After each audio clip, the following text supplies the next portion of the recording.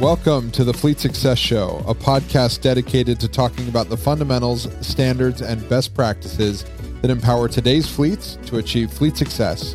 Let's get into the show. Welcome back to the Fleet Success Show. This is episode number 9. Today topic, we're going to talk a little bit about employee retention. I know I've been having a couple conversations this week about some of the challenges that we're facing in the industry, and this one just seems to keep coming up. I heard it directly from one of our clients. We heard it today from a couple of our clients on our client advisory board. So we're going to tackle this today. Again, with me, I've got Jeff Jenkins. Hello. And Steve Saltzgiver. Hi there. I just realized I'm a little bit jealous of this. You guys' first and last initials are the same. I'm like the odd duck out here. I got JJ and SS and JT. So funny random fact. Anyway, the things we got going on today. Technician retention. This client I talked about how they've got techs that are basically jumping ship for anything from $1 to $2 an hour in pay, right? Which you look at the hourly rate for a technician and, it's not that much more that they're getting, but it's enough that they say, yeah, I'm, kind of chasing the money a little bit. We've got we already know there's a bit of a technician shortage. We've got driver shortages. We have there's an overall labor shortage that we've talked about, kind of hitting the country right now. But how do you handle, this kind of pandemic? I'm not going to call it a pandemic because it's not a virus, but it's an epidemic of technician retention and staff retention. Just making sure that you keep the good people, you've worked really hard to hire, keep them on the bus. So that's going to be our topic today. I think one of the key things that I always like to look at, people think, well, $1 to $2 an hour. And Jeff, I know you got some opinions on this. I can't wait to hear them. Yeah, I bet. But, like $1 to $2 an hour, the cost of losing an employee, you might have to go back and look at it, but it might be worth that $1 to $2 an hour. And so you might be, because you're holding off on paying a little bit extra, not saying bust out the bank and do a $5 per hour raise or anything like that. But for $1 more, if that means you keep an employee, over the course of that year, you figure a full-time employee is $2,000 or 2,000 hours a year. Well, an extra $1 an hour, it costs you $2,000. The cost to go hire, train, find a replacement. I know for the common metric I see thrown around is anywhere from $10,000 to $20,000, somewhere like maybe about 10% of their salary. Well, that way outweighs $1 an hour raise, right? If it's an extra $2,000. So, and that's the metric we used when I was managing. It was around 13 to 17,000. The cost to go find a replacement. To go find a replacement. I mean, you got to get them on board. You got to train them. Loss of productivity. You got to recruit. You lose productivity. I mean, it's a lot. When you lose a person. And obviously, one of the sides of this too, you've got supply and demand, right? That's definitely playing a role in this.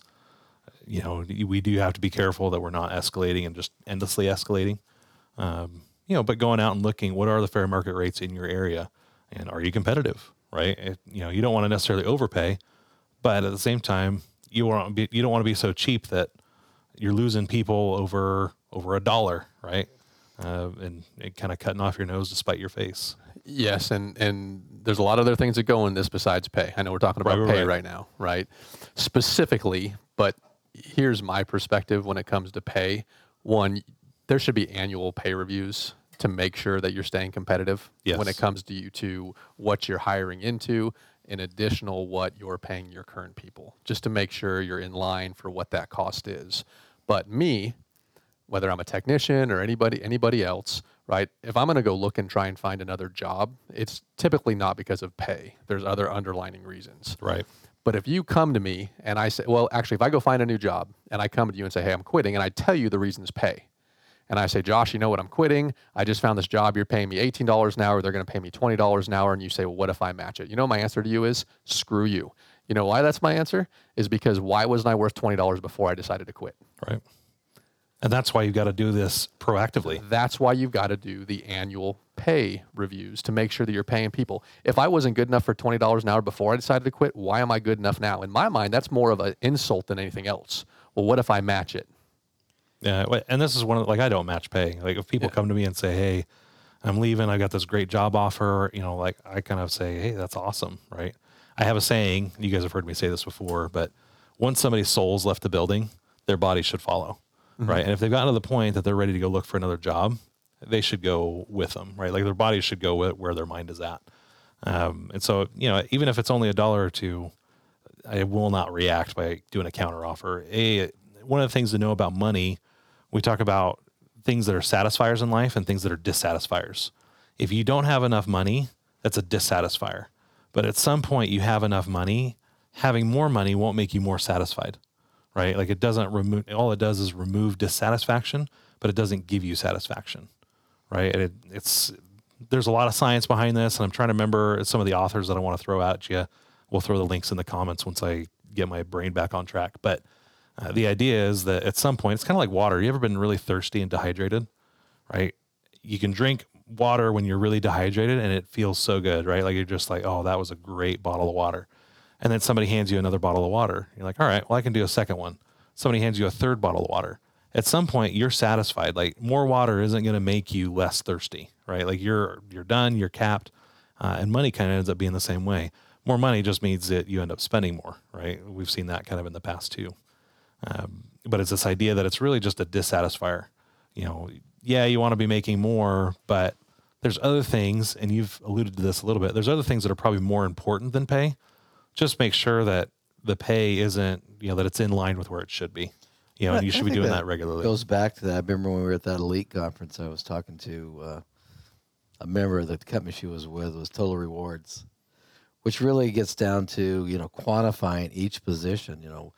What is the real dollar value, of right. benefits, lower copays for insurance, all those things that may filter into that. You almost have to be proactive and preempt all this. And communicate. So when someone even entertains the idea of jumping ship, they know what they're going to lose. It was interesting. I was talking to somebody that works for Microsoft. Microsoft does this, right?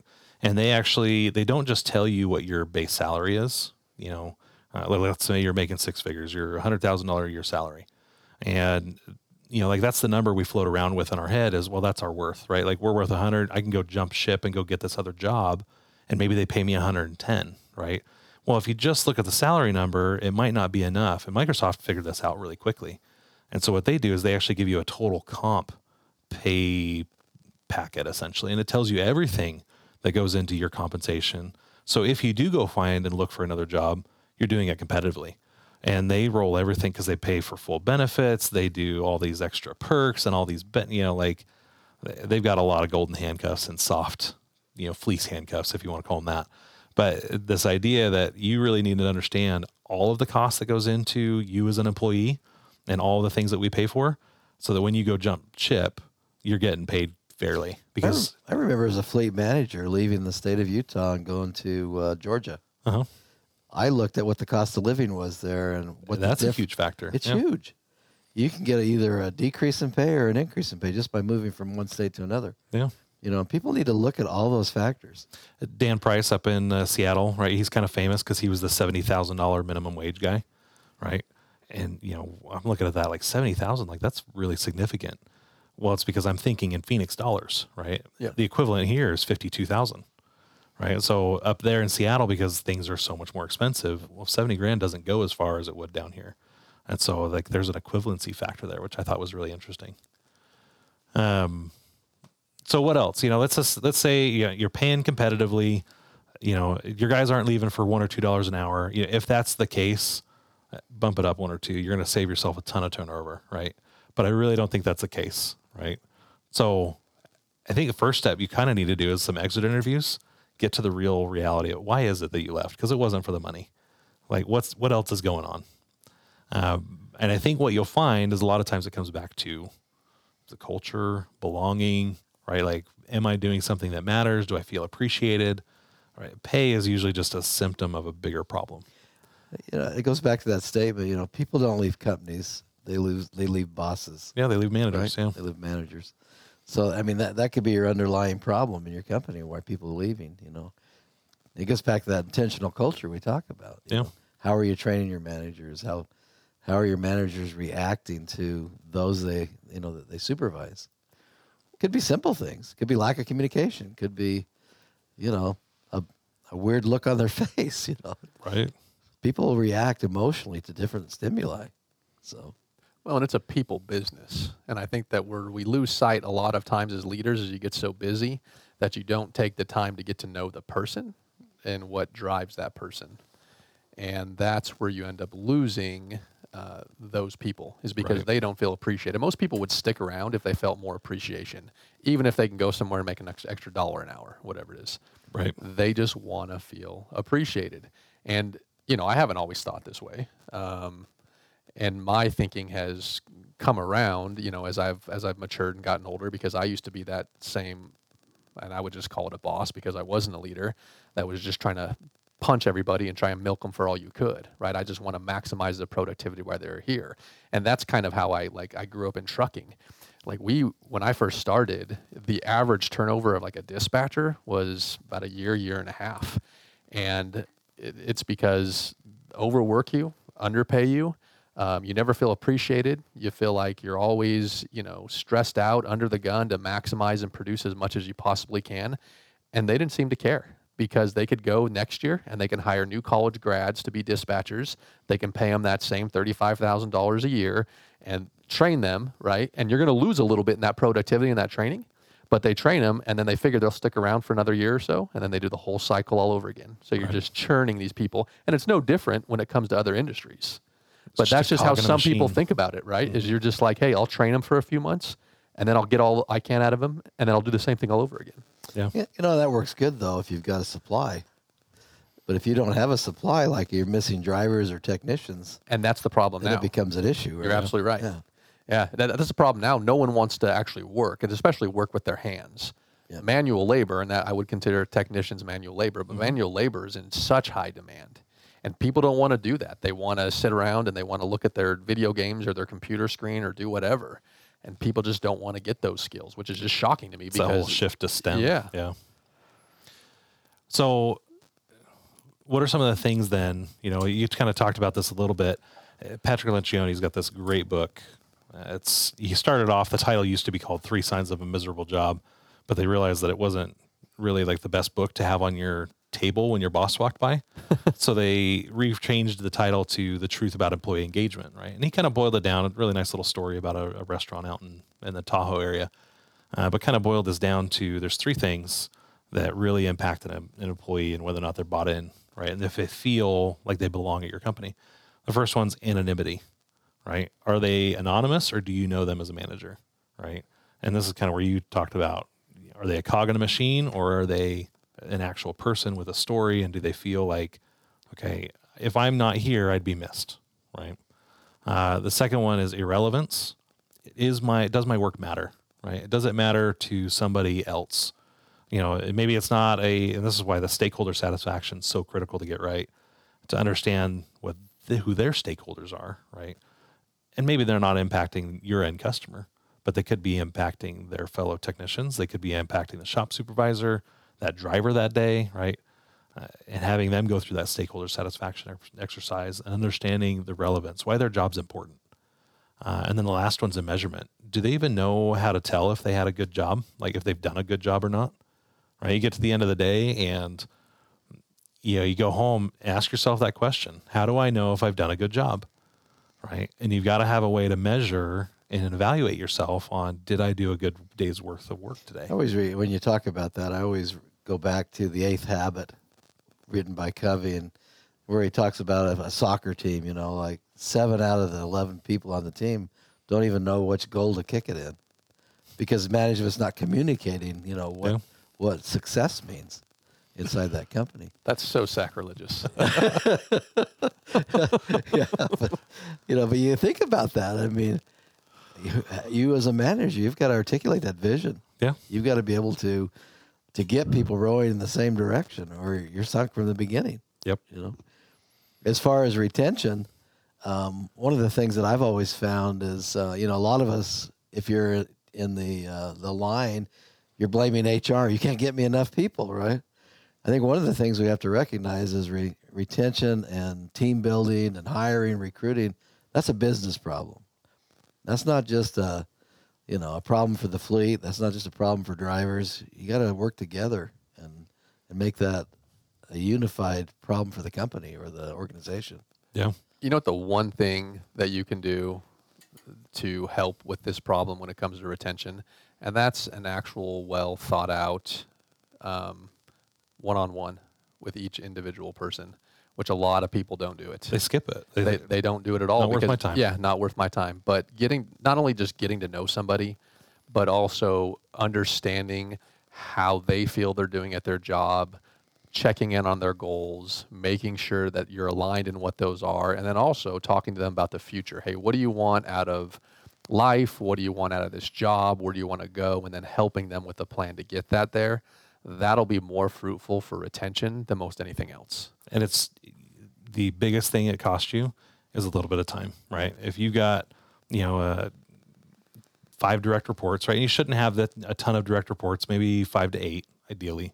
You might have 10 or 12, but the idea is that you should meet with your direct reports at least weekly or biweekly, right? That's something we do here. Yes. Regular one-on-one cadence is a huge part about employee buy-in and getting rid of, as Patrick Lencioni called it, anonymity. Getting rid of the cloud of, if I didn't show up tomorrow, nobody would even care. Right. And also probably animosity.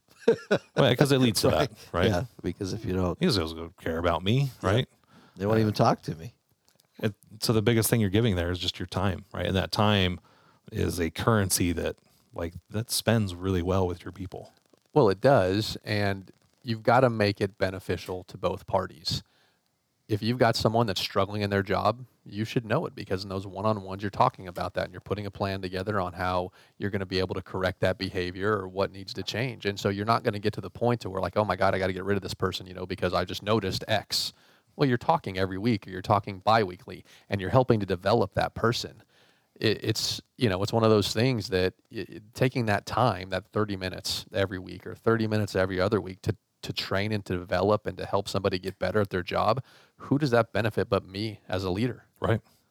There's such a huge investment in the company, right? Because you're investing in them, you're investing in the company. They feel more engaged, and they're going to improve, right? And they know that you care about them, and they know you're watching, and they know that you pay attention. And hey, I'm going to try a little bit harder because Jeff knows my kids' names. He knows what matters to me. He knows what my dreams are. He knows what I'm trying to go and do. And because he cares about me, right? Isn't there a saying like that? People won't care until they know how much you care. Right. Right. And that's exactly what it is. And now all of a sudden they start caring more about the job. They start performing better. And now they're higher productivity. They're doing more with less. And they're going to stick around, which means you don't have to retrain their replacement. Right. Yes. If you were to go, and we're just going to guess here real fast, but if we were to go to a typical fleet manager or to someone who manages technicians outside of an annual review, how many one-on-ones do you think are actually happening? I'm just talking technician specific. Industry-wide, it'd be very few, right? Low 10, percentage, less than 10%? Less than 10% industry-wide. I think there's the exceptional fleets are probably doing it. Right. But I think that's few and far between because it's a time thing, right? And we said it before in the last podcast. You don't have a time problem. You have a priority problem. Right. Right. And what you're doing when you do a one-on-one is you're making them a priority. Yes. So here's the challenge. If you're listening and you are in charge of technicians, start one-on-ones and just start it on a biweekly cadence and just do it every other week and see how that changes and if your turnover improves. So a good, sorry, Steve. I was going to say, it doesn't have to be a long either. It could No, be half an 30 hour. minutes, 30 Yeah, minutes. half an hour, Keep it 15 short, minutes. sweet. Yep. Right. Some of the common things, that I like to include in the one-on-one, if you're like, well, I don't even know what I would talk about. Well, just talk about them, right? Ask them how things are going at home. What's going on in their life. Start there and just see where the conversation goes. If you need a second talking point, at RTA, we usually talk about, we call them big three. It's your goals, right? Your OKRs that you're working on that trimester. How are you doing on your progress, right? What's your professional development look like? How you been personally growing in the last 2 weeks, right? And you're kind of there as an accountability partner too, helping them grow and helping them mature. And then what's your career growth look like? Are you working on anything? Where do you want to go in your career plan, right? We usually will hit those first two religiously. And then the second two, we make sure we sprinkle in kind of throughout the trimester because they usually don't change too often. But when it comes to a technician too, a lot of people are guilty of not providing enough training. yeah. and so they don't feel like they're important. I mean, that's obviously it's an investment to their career. Yeah. And training's not overly expensive. There are cheap avenues out there to train people. Right. And every employee should have, 40 hours a year training, taking them out of the workplace. And help them sharpen. We talked about this last week, sharpening the axe, right? Yeah. I guess 2 weeks ago. One of the key things with that is understanding where they want to go, right? It's one thing to say, hey, the company wants you to take this training. It's another to say, what training do you want? Like, where do you want to go in your career? Do you want to become a fleet manager? Do you want to be a shop supervisor? Do you want to be, a driver, dispatcher? Like, where do you want to go? Well, I don't even want to be a driver. I'm just doing this job while I'm going through school. Oh, well, where are you going for school? Oh, I want to be a lawyer. Well, man, that would be a great thing to know if you're their boss. How can I help you get that dream, right? Because you know what they're going to say about your company and your leadership when they leave? Like that's a recruitment tool too, right? That's how you build intentional cultures through your people. Other things. One of the things I think is key, onboarding, right? Start on the right foot. It's such an easy thing. People forget it.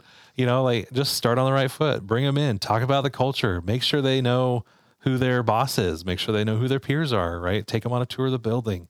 One of the things that we're implementing here is an onboarding checklist. Make sure that everybody gets the same onboarding experience.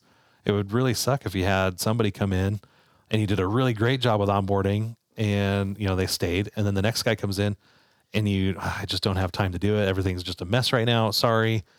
And they don't get the same experience that everybody else gets. Right. And so we talk about intentional culture. Intentionally onboard is one of those things. One of the strangest onboardings I had is I was to spend 60 days learning about the business and not making one single decision. And just sitting and observing. For a manager, going into the business, you always want to make an immediate impact, right? Because that's sort of where your value's tied to. But they basically said, nope, I don't want you to do that. I want you to learn who all your peers are. I want you to read all this material and learn what our business does. I want you to, and it was kind of different. I'd never been through that before. But after doing it, I thought, that's actually kind of nice. Yeah. Because, if you think about sometimes you butt heads because you're trying to change things that look dumb to you, but because you don't know any of the background to it. And this allowed you to ask those questions in advance and learn a lot about the culture. Yeah. And the company. I think I've only had one job where they actually had an official onboarding, where they had like a meeting or you had to spend some time somewhere when you started. And that's it. Outside of that, there hasn't been anything really official taking place. And a lot of it's just, hey, go sit with this person. Go sit with HR for a little bit, do some paperwork, sign your life away kind of a thing. And then here's your desk, right? And I've been a part of them where I remember working at Office Max, like, okay, now you got to go sit in the break room and watch these training videos. That was the worst. Those are so boring, right? Come on, guys. We can do better than this. I'm going to pull out my cell phone. You want to engage your employees, right? Like have that be, like a live in-person training, bring a group of them together all at once if you want to do that. But make sure they feel like they're cared and they're not just shoved and sequestered. You know what? I don't have time to do this. Watch these videos, right? Or go sign these paper here, meet with HR, and then come see me when you're done. And then we're not going to talk about it the rest of the day. Right? That's truck driver orientation 101 right there. Right. Yeah. Send them all in a dark room after lunch watching videos so they can take a nap. Right. Oh, man. So I'd say one of the things I like doing is I started this with my leadership team, and we're going to expand this out to the rest of the company. But whenever I'd hire a new leader, I'd always give them, like a welcome bag. I'd give them some swag, like an RTA jacket or a t-shirt. And then I would give them books, right? Like, hey, here's the leadership books, right? Now, Jeff, I gave you your books before you even got hired, right? It's kind of a... You kind of gave me in stages. You gave me 4 books before I got hired and then 76 books right? waiting for me. That's pretty much it. Sorry, but... and that might be something I do too is, I'm going to start screening, like, here's a $20 book or, read this book. Are you a culture fit? Because if you're not, that's $20 well spent in my book. But I'd give them things like to help reinstill, hey, these are the values. These are the things that we care about, right? And reinforce, like, we're excited to have you here on this team, right? Help them feel like they're not anonymous. They know who we are. They're not irrelevant. I'll take them out. We did this with Joe when he first started. Yep. We took him up to one of the counties here locally, right? It was about an hour and a half drive to the county shop, but I wanted them to see this is where our people work, right? This is what they look like. This is how it works. This is where we operate, right? Get some empathy for the client. This is why your job matters, right? You think his job feels irrelevant? No, right? He knows what difference he's making because he knows the people he's making a difference for. Do that, right? Like get them out of their work environment and show them their stakeholders. And then you have to be really clear. Here's the vision and here's how we're going to measure your role. Here's how you know if you're killing it, right? Here's how you know if you're getting out of the cave, killing something, dragging it back, right? That's how you know if you're winning, if you're successful. But you got to get really clear about with them on that so that they can go out and know at the end of the day when they go home, when I crack open that beer, did I do a good job today? That's one of the things. I mean, you have to have a clear strategic plan or some kind of a roadmap in your company that everybody can relate to and know what part of that roadmap is their responsibility and their ownership. Yeah. Otherwise, they're just coming to work and performing a job until they get bored, right? Yeah. So, I mean, that's something that you need to do. When I was in state government and city government, we didn't have a lot of strategic plans. I think I was probably a rare individual as a manager that created one every year, whether it was just to do better than we did the previous year with metrics or, you have to have a goal. You got to have a purpose. That's something you're working towards. Yeah. Well, guys, I think it was an awesome episode. I had fun doing this. Anything else you guys want to add?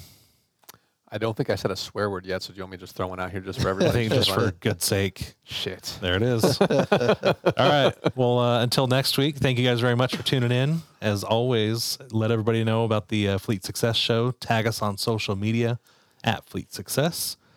Share it with your boss. Share it with your peers. Get your techs on. Have them listen to it. And we will see you next week. Yippee-ki-yay. Have a good one. Thanks for joining us on this episode of the Fleet Success Show. If you liked our show, we'd appreciate your 5-star review. Be sure to subscribe anywhere you listen to podcasts and come hang out with us anywhere on social media at Fleet Success. See you next time.